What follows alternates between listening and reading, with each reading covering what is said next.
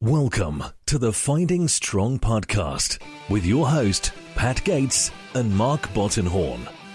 We're coming to you from the heart of the Motor City, Detroit, Michigan. We are on a mission to push the limits and find strength through endurance, mindset, and fitness.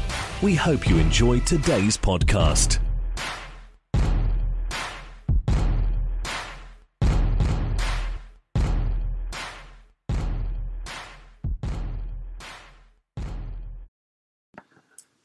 Hey everyone, welcome to the Finding Strong podcast. I'm your host, Pat Gates, along here with Mark Bottenhorn.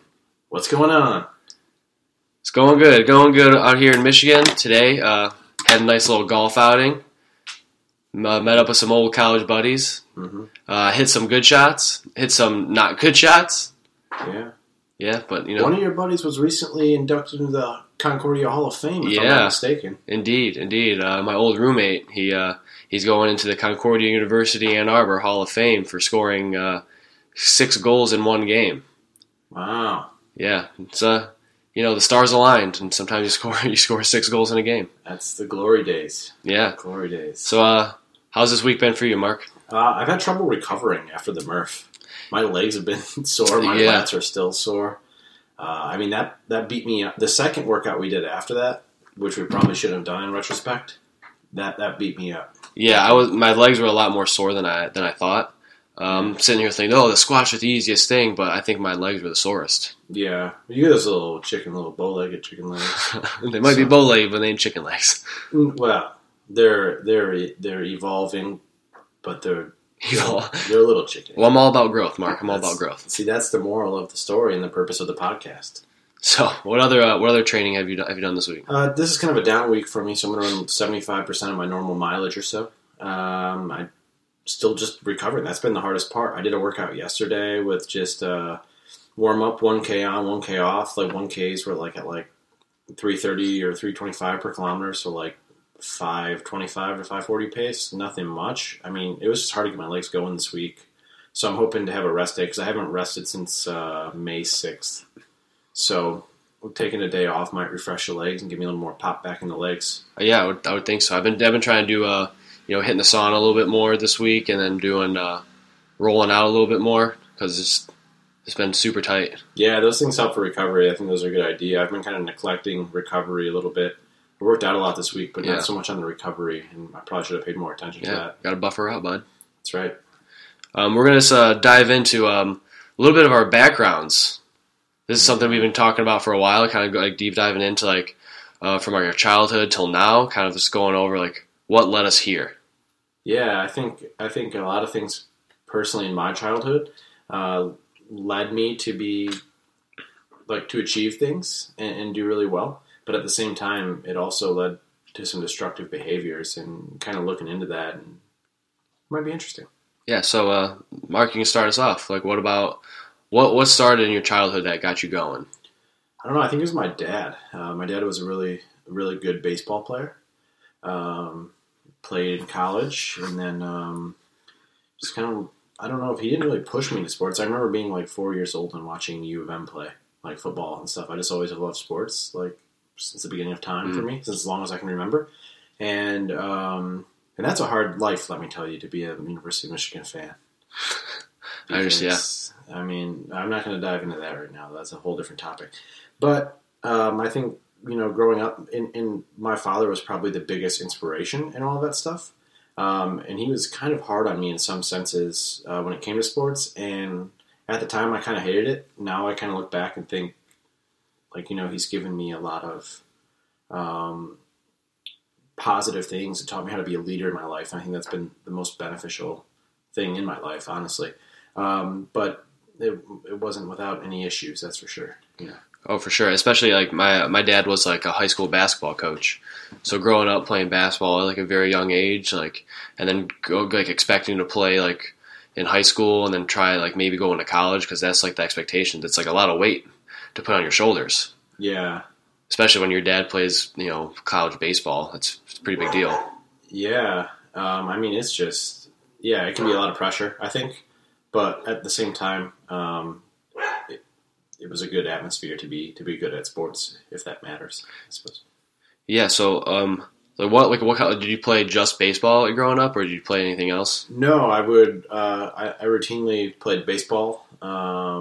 Like I was always like the team captain, leadoff hitter, center fielder. I played football. I played basketball. Pretty much all my life. I would play like weird other sports too, like floor hockey, that type of stuff. So I was always going from one sport to another. I remember my whole summer childhoods were just like completely sports. Yeah. All my friends were out playing, and I used to hate that. And sometimes I still wish I had kind of a more normal childhood. I'd go straight from school to football practice, then straight to whatever it was coaching or something like that. Yeah, I remember being a kid and like playing like shortstop, and I saw people like going by skateboarding. I'm like, I know my friends are out there skateboarding right now. I'm like, this fucking sucks. Yeah, I think that at times I did too much, for sure. Yeah, and that's just something that maybe our parents kind of just push us into, is just to get us like involved in team sports, which is I think like one of the most beneficial things you can do for your kids. Yeah, without a doubt. But I think I just didn't like appreciate what like I was actually doing at the time. I was just like focused on like, my friends are out skateboarding. I want to do that, but I wasn't really focusing on developing as like a baseball player or learning the practice of baseball or whatever. Yeah, I understand. It can be hard. So I mean, basically, I pretty much played those all through, and I showed like positive signs of leadership. I was pretty much the captain on any team I've ever been on in my life. I was like a pretty decent student leading up to high school, and I was just struggling with anxiety and things like that. Even probably before I knew I was struggling with it, and I crashed hard. Yeah, playing all these sports. What did you think like about when you were struggling with anxiety at like such a young age? I don't know. I thought it was weird. I didn't really know I didn't know what was going on. I mean, I begged my dad to buy me a gym membership when I was like 12, but I couldn't go to the gym without an adult there. So I would end up working out with like him and his friends whenever they rarely work out. And then he actually got me a gym membership when I was 16, which I think was the first time I didn't need an adult to go. And I remember I would just work out before school. I'd go to school, then go to soccer or basketball after school, and then I'd go to the gym again. Like I didn't know what I was doing. Yeah. So I was training a lot. And I thought that that was like completely normal because that was like what was comforting to me. But I didn't realize what I was struggling with, and I didn't realize I was using like exercise and things like that to cope with it. So I got really fit, like really strong, stuff like that. I gained a whole bunch of muscle, but I didn't realize the underlying symptoms that were kind of harboring. So what kind of made that, like, what do you think caused this, like, start of the anxiety at such a young age? I think that I've always put a tremendous amount of pressure on myself, and I think sometimes my own expectations are too high and unrealistic, and it causes me to crush under the weight of those expectations. And I think, sometime around, I was 17, I was graduating high school, and it was like, I don't know, my high school soccer career was over. I knew I was going to play in college, but everything just felt really weird. And I wasn't playing basketball that year. I just decided not to so I could play soccer, and just kind of like year round. And I just remember feeling like depressed and unmotivated when I was 17. It was like, I remember being November. It always happens in November. And I was like, what is wrong with me? And I think for the first time I realized I was like dealing with depression, stuff like that. And I would tell people after a long time, I would tell people, and they would just say, oh, like, just cheer up. Like, you have your whole life ahead of you. You have all this. Yeah, don't worry about it. Yeah, and I don't think they knew how to cope with it. So that led, to me, like, kind of hiding those feelings. And I was really struggling with anxiety and depression my senior year. It always gets worse in the late fall. I think it's dark and it's gloomy. Yeah. I always still to this day, I hate that feeling of like when it gets dark outside. I hate it because I feel like the day's over, things start closing. That's one thing I hate about living in Colorado. Everything closed so early. Like in Michigan, it stays open late, so I felt like right, yeah, fucking isolated. Like all all I can do is just sit in my house. Yeah, it'd be like 1 a.m. Be like, oh shit, I'm bored. Let's go to Meijer. Yeah, you can't do any of these things. But yeah, so I think that was the first time I realized that there was something seriously wrong and I wasn't just weird. Mm-hmm. So what happened like after that? Did you like slowly start to get worse, or did you like kind of do things that made you feel better? I couldn't find things to really make me feel better, and I felt pretty much unmotivated if I wasn't playing soccer. And I just kind of dismissed those feelings like everybody else did and tried to hide them. And I wasn't very upfront about them. And then during the college soccer season, I had a little bit of a scare, and that's when it put me into just this string of like meltdowns that pretty much ended up like locking me into my house. Yeah. So what happened? What happened there? Well, it initially started because I had this issue in my groin. I thought I like partially tore a muscle or whatever it was, and it was like this lump, and I thought that it was like a swollen lymph node because I went on Google, and so I went to the doctor and I had to get and he was kind of freaked out by it, so I had to get this. It was the day before I went after practice. I had to get this scan, and I had practice the next day, but I had no school, and I got this like an ultrasound. And they didn't give me the results right away, so I stayed up all night, like freaking out. I was like, I have like cancer, like this is it, my life is over. And then I went back to the doctor, freaked out, and I skipped practice. And I was like, dude, I'm freaking out. And he called and got the results, and they said, oh, it's just it's like a partial tear, and it's nothing. That's too crazy, and everything structurally is normal. So it's just going to be out of place like that. It was like scar tissue that healed back that way. So I was like, okay. And that led to a chain of events that made me go to the hospital several times, made me go to different doctors, get different tests, procedures. At one point I was getting a blood test like probably every 10 days or even more frequently than that. I would go to the emergency room, things like that, all down the road from that. And that was the first thing that started it. The next major event was in the off season, I would run with the track team, not compete, but just train with them and practice. And I remember I was pushing myself really hard because I thought I was actually going to race. And I was trying to lose a lot of weight at the same time. So I was not eating a lot. I was eating like only fruits and vegetables because I wanted to look like the runners on the track team. Like they were all great runners. It was a nationally ranked program.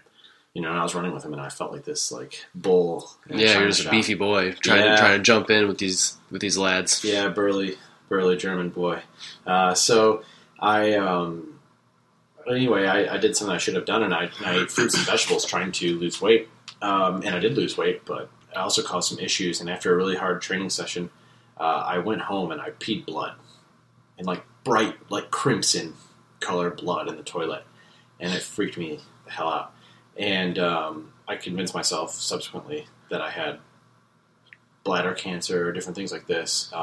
What really happened was it was actually non-related to any of that, so it was just coincidental.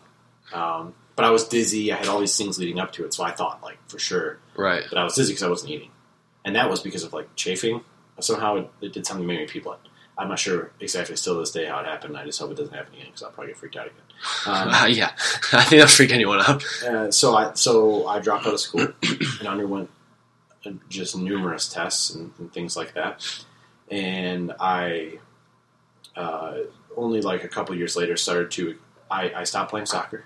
I started competing as a national qualified physique competitor, kind of bodybuilding type thing, but with the board shorts. And I had no health scares for a while, and I wasn't sleeping well. I was getting really anxious, and I didn't know why. Let me stop you. What's the time frame for some of this stuff? Yeah, so this was effectively, this is what I did.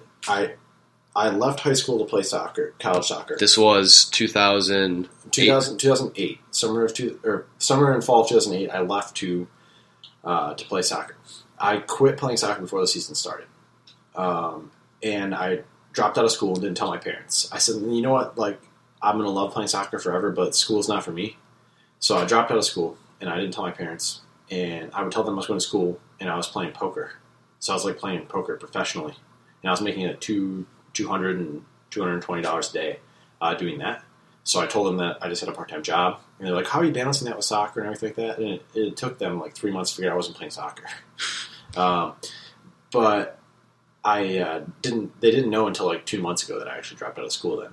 So I didn't tell them, and I was living like as a professional poker player. So it's been almost about 10 years since they... Yeah. And they're shocked when I told them. No, they can't be mad now. Fucking 10 years ago. No, they're not mad because everything worked out really well, I'd say. But I, while I was playing poker, I was starting to really, like, I've always loved fitness, like I said, and I always loved working out. And I stopped playing soccer, and I would just start working out a lot. And why did you stop playing soccer? I just wanted to try something new, and I felt resentful at soccer. I was a 18-year-old kid, 17, 18-year-old kid, and I was mad at the world. And like I thought about what do I spend my time doing mostly, and I spend my time mostly playing soccer and doing homework. So I hated those two things because I didn't feel right, and I didn't know why I didn't feel right. So I just hated those two things. And so then I was like, you know what, I'm going to take a break from soccer. I'm not doing any more homework for the rest of my life. And I'm just going to make it just doing whatever I want to do. So I got my personal trainer certification shortly out of high school. And I started as a personal trainer in 2008. So when I was done playing poker, I was just personal training and I was working out to compete in bodybuilding. And at the gym, I met an athlete who was the captain at OCC. So he said, I heard you used to be a good soccer player. We were talking. He'd come in a lot. And he basically recruited me to go play there. I said, you know what? Fuck it. Like you and Ian and everybody were still playing soccer. And I was like, I miss it. So I lost all that weight and muscle I gained, and like 20 pounds of muscle. And I lost like 15 pounds of it. Went in, played soccer, and that's where those health issues started to creep in. So about 2009, 2010? 2009, 2010. And then after I was done playing soccer in college, I went back to bodybuilding because it was like one of my first loves. And I was competing as a physique competitor. And my anxiety was spiraling out of control again from the stress, and I couldn't pick it up then. I'm not like now I'm really good at picking it up and getting to the root of what the cause is. Yeah, but do you think like during those bodybuilding days that your anxiety stemmed from like all this pressure of like trying to like be a professional bodybuilder, or like your diet, or like the regime? Well, I never was going to be a professional bodybuilder. I never intended to, because I just wanted to be a fitness professional because I love fitness. I don't really love the notion of like working really hard to get on stage in front of like hundreds of people and pay a whole bunch of money to do it, and then judges just tear you apart and tell you why you're not good enough. I don't really like that, and also I don't want to take anabolic steroids because I'm really health conscious. Worried about my health long term. I want to be around to enjoy things. So it wasn't from the pressure of that. It was just I didn't know how to deal with stress. I didn't know like what insomnia was. I didn't know why I couldn't sleep. I didn't know all these things, and it's hard to make it as a personal trainer. It took me years to break through. And so that time I was probably a little bit worried about money financially. And I was starting a supplement company at the same time, which went on to be pretty successful, but it caused a lot of stress. So I didn't realize that the stress was the cause of my anxiety, and it would poke out in these health-related things. Like that's how it would like kind of rear its ugly head, so to speak. So I didn't realize that. And now that I know that, it makes it much better to cope with. Yeah. But what did happen is my eye was twitching for like a week straight, and I couldn't sleep. And I didn't know that the not being able to sleep was compounding the eye twitching, and it was driving me crazy. So I did my best to refrain from Googling it, but then I had to. And I narrowed it down to two things that I thought I had. I thought I could have had a brain tumor on some kind of blastoma, glioblastoma or something, like on the stone of my brain. There's 1,000 cases of it diagnosed every year in the U.S. And it doesn't really affect people typically that are younger, or ALS, which also doesn't affect people typically that are younger. There's about 5,000 cases of that Lou Gehrig's disease every year. So I was convinced that I had one of those two rare diseases solely based on my right eye twitching. And I thought best case scenario, I have like multiple sclerosis or something. So I went and freaked out, and like after nobody could figure out what it was, and like 3 emergency room trips, one of the doctors finally said, you don't have a brain tumor, but I will do this. And they did a CAT scan, and they're like, everything's fine with the brain tumor. Like, you need to go back to the gym, because Brittany and I were telling the doctor how much I like working out. And he's like, go to the gym right now, right after this, and work out. Like, you're fine. You don't have a brain tumor. And once I, that was like a turning point to me. Like, man, I have an issue. Like, I'm telling all these professionals that something's wrong with me, and they're all reassuring me that I'm not, and the reassurance wasn't good enough, and nothing was good enough. And like, no matter how many times people reassured me, I didn't think I was good enough. So all that kind of crashed, and it led to like a 3-month depression. But I rose out of that and built something really meaningful. Yeah. How did you rise out of that? Well, for my house, like I didn't leave my house for like hours at a time. Like I wouldn't leave my room at all, and I wouldn't even eat for like 24 hours. And this was like, I say 3 months, but I've dealt with anxiety and depression for years at this point. But that 3 months was especially bad. And this is like a low point. Yeah, I was watching like my training partner went on to be an IFBB pro physique competitor. He's great, and he's doing such a great job now. And like you guys were excelling playing soccer, and I just sold the supplement company that I was building, which was a really good investment. But I had nothing, and I was just like in this like abyss, and I bounced out of it because I just I found meaning in playing soccer and kind of running. But the issue is that I was 202 pounds at 5'8", and I was probably about 12%, 11% body fat at 202 pounds. So I was very heavy. I had a lot of muscle. Really, boy. Yeah. Really muscular. So I knew that I was going to have to lose 30 pounds. So I gained 20 pounds, lost 15.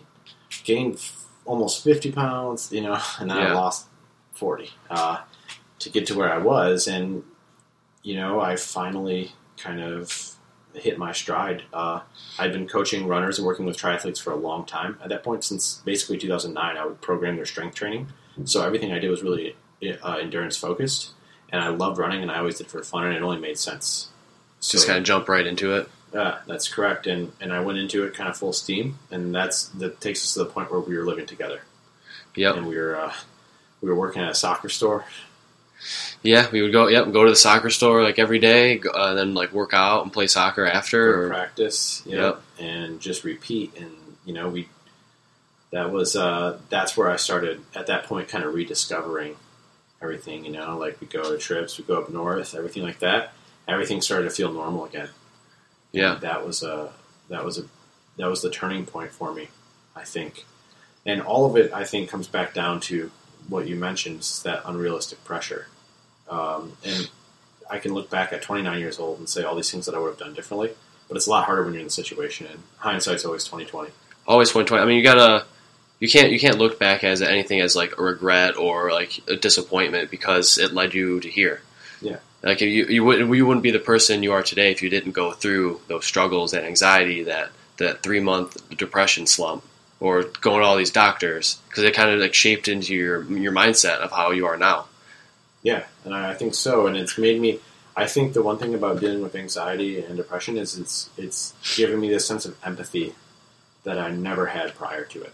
Yeah. That I can identify with so many people who have struggled with those things, but maybe people that struggle with other things like, I don't know, drug addiction, like health issues, things like that. Like, I see that people have these barriers to overcome and these challenges in their life, and it's something I wasn't always clear to before. Oh, for sure. We can't just say, just get over it, or just like you can't just give those generic answers, or just like everything will be fine, because in that moment, like the way you're thinking, like, no, the fuck it ain't. Yeah, and I always think, like, who am I to tell somebody else that they're going to be fine, because their situation's entirely different than mine. Right. And that's just masking what's going on rather than talking about it. But I don't blame the people around me because they didn't know how to properly support that. Right. So so what kind of like measures do you take with yourself now? Now I am on a mission to try to be kinder to myself, and I still haven't kind of hit the finish line with that. I'm still working on it. But the big thing for me is managing my stress and getting ahead of what's going on, right? Mm-hmm. And so now the health things don't even come into question for me anymore. It's really strange. Those things don't. So that's good, but I just really work on, like, I just try to work on myself and see how I can improve in those areas. But the biggest thing is becoming more aware. like aware of when I'm getting stressed, aware of when I'm getting tense, when I'm not sleeping, and then trying to justify that or rectify that by figuring out what I can do, like what I can do to alleviate the root cause of the problem. How do you kind of like help like other people? Because I know with your website and blog and everything, or do you do anything else besides that? So I have, I don't know, probably, over 1,000 people each year that reach out to me, well over 1,000. And I like to think that I help them some. I'm not a therapist, so I don't attempt to do anything like that. But I'm always there to talk to people, and I think that helps, and I understand. So I think that helps. And a lot of my clients who are athletes have probably gravitated towards me because a lot of them have had similar issues. Or at least some of them have. And they tell me that, and just knowing that, like, they know that I've gone through it, and they know that they can ask me like what I did and things like that, and I think that helps. So I went from this 3-month period where I isolated myself and didn't care if I was alive or dead. Honestly, like I think I said that in that 3-month period, I didn't say it out loud to anybody, but I probably would have killed myself if I had enough courage to. The thing is, that's not courage, and looking back on that now, I realize that, and I'm happy I'm here. Me too, bro. Thank you. But I would have, I don't know, I'm a little off topic now, I think, but I think that I would have never imagined that I'd be in this place where I'm at now, like in this position with this platform to help so many people, and outside of running results and soccer accolades. Yeah. There's a man outside with a blower of some type. So the outside of all of that, like what I'm doing, I feel like really makes a difference, and that's something I'm proud of. So at the end of the day, if I don't accomplish everything that I set out to, I know that even if I've theoretically impacted one person, then that's enough. But I mean, there's hundreds of people that I've personally spoke with that have got that. So I never would imagine my life turned out the way that it did, or our lives turned out the way it did, coming from relatively meager or humble beginnings to a lot of, I think we both have a great deal of career success. A lot of success, life success, personal success, and because I don't exactly measure success by money. I measure it by like how happy I am, how happy my friends are around me, how my relationships are with my family. Yeah, and I think that's what success is. And those things are the most important. And I just think about, I mean, like where I grew up in like a 1-bedroom house, like I grew up in a 1-bedroom house, like that was a block away from Detroit, and I would get my ass kicked every day. Like a lot of my friends would. We would get our ass kicked by like these, different. It was a rough area, but I didn't realize it was going to like shape me into all these things. So I'm grateful for every single thing that I've had. And my parents are so successful, but they weren't always. In terms of financial success, like they worked really hard to be where they're at now, and now they're in a really good place. But when I was growing up, they did what they could so we could survive. And because I've known you, goddamn almost 18 years or whatever. Yeah. So there's like times where I didn't even know like what you were doing. Yeah. There was like times where we kind of like lost touch a little bit. Yeah.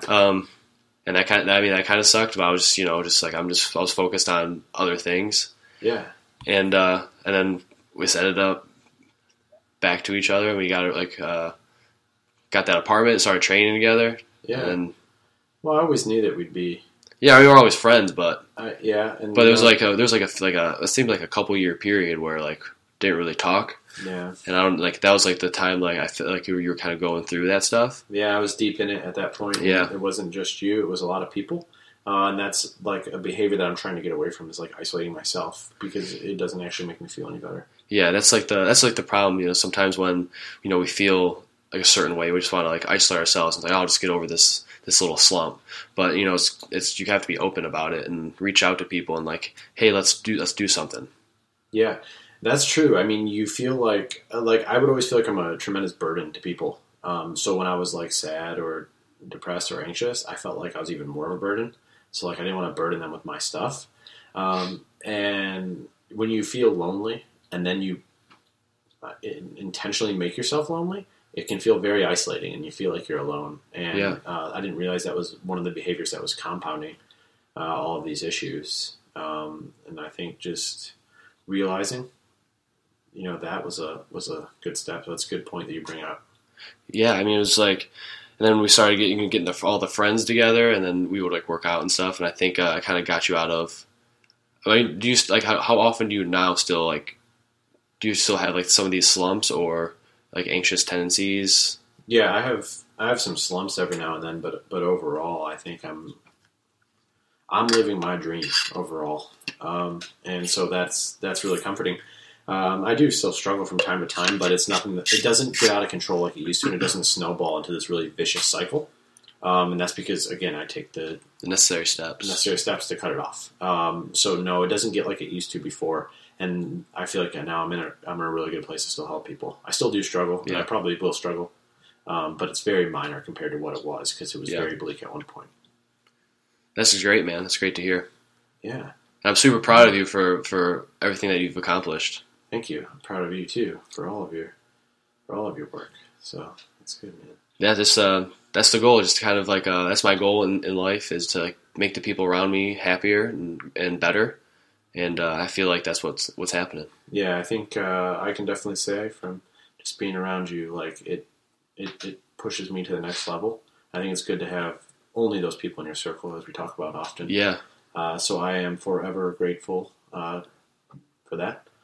But I just think that the biggest thing is, I think what led to this, I just want to say this, what led to this spiraling out of control is the fact that I didn't talk about it because there's such a stigma around it. And because I felt isolated and I felt weird. Yeah. And the people around me didn't have the tools to deal with it at the time. And I'm not blaming them. I'm blaming my own action because I take full responsibility because I should have sought help earlier. I should say. I should have done more then, and I should have brought it up, and I should have been more vocal about it. But now I'm making up for lost time, and I'm trying to be as vocal about it as possible. Yeah, I think that's the biggest thing, is just to recognize that those tendencies or those behaviors or the way you're feeling, and just reach out to someone, best friend or whoever it is, that just be open about it. Yeah, and I mentioned this in an Instagram post, but that 3 months of basically hell that I was living in, and it was like decades of anxiety and depression, but that 3 month period where it all peaked really bad and I wouldn't leave and didn't take care of myself, it reminds me of that Winston Churchill quote, if you're going through hell, keep going, because I'm really glad that I kept going. And it can seem like really hard when you're in the middle of something that's very hard, whether it's anxiety, depression, a medical illness, anything, like work troubles, anything. But when those times gets hard, that's when you got to keep going. And I can lead by example in that. For sure. I think that's a very good spot to end it. Yeah. For sure. We've discussed a lot. Yeah. You got some nice background on Mark and how we got here today. Yeah. All the success. Yeah. So one thing I'm really excited about, 3 weeks away. We're 3 weeks away from the start of the Last Man Standing. Last Man Standing, camping trip. Holland Western Trail Weekend. One of my clients, Ryan Olson, is the race director of the race. So I'm super, super stoked to get up to the west side of the state. It's beautiful there. It's so much fun. Yep. It's going to be a sweet race. One request we had was some watermelon at the aid stations. Yep. He said, will do. There will be watermelon, in case anybody's wondering. So if you're thinking about signing up for the race, and you're like, I don't know if they're going to have watermelon, they're going to have watermelon, so go ahead and sign up. It's on all for sign up. Holland Western Trail Weekend. All right, everyone. Thanks for listening. Hey, everyone. Thanks for joining us on today's episode of the Finding Strong podcast. As always, you can find me on Instagram at PatXGates. And you can find me at Bottenhorn Running, at run_strong_coaching, and on my website, www.markbottenhorn.com. So going forward, we're going to try to drop new content every Friday. And if you like it, please subscribe, share it, talk about it, anything. But above all else, please rate it on iTunes. We are live on iTunes now, and your rating means the world to us. Until next time, stay strong.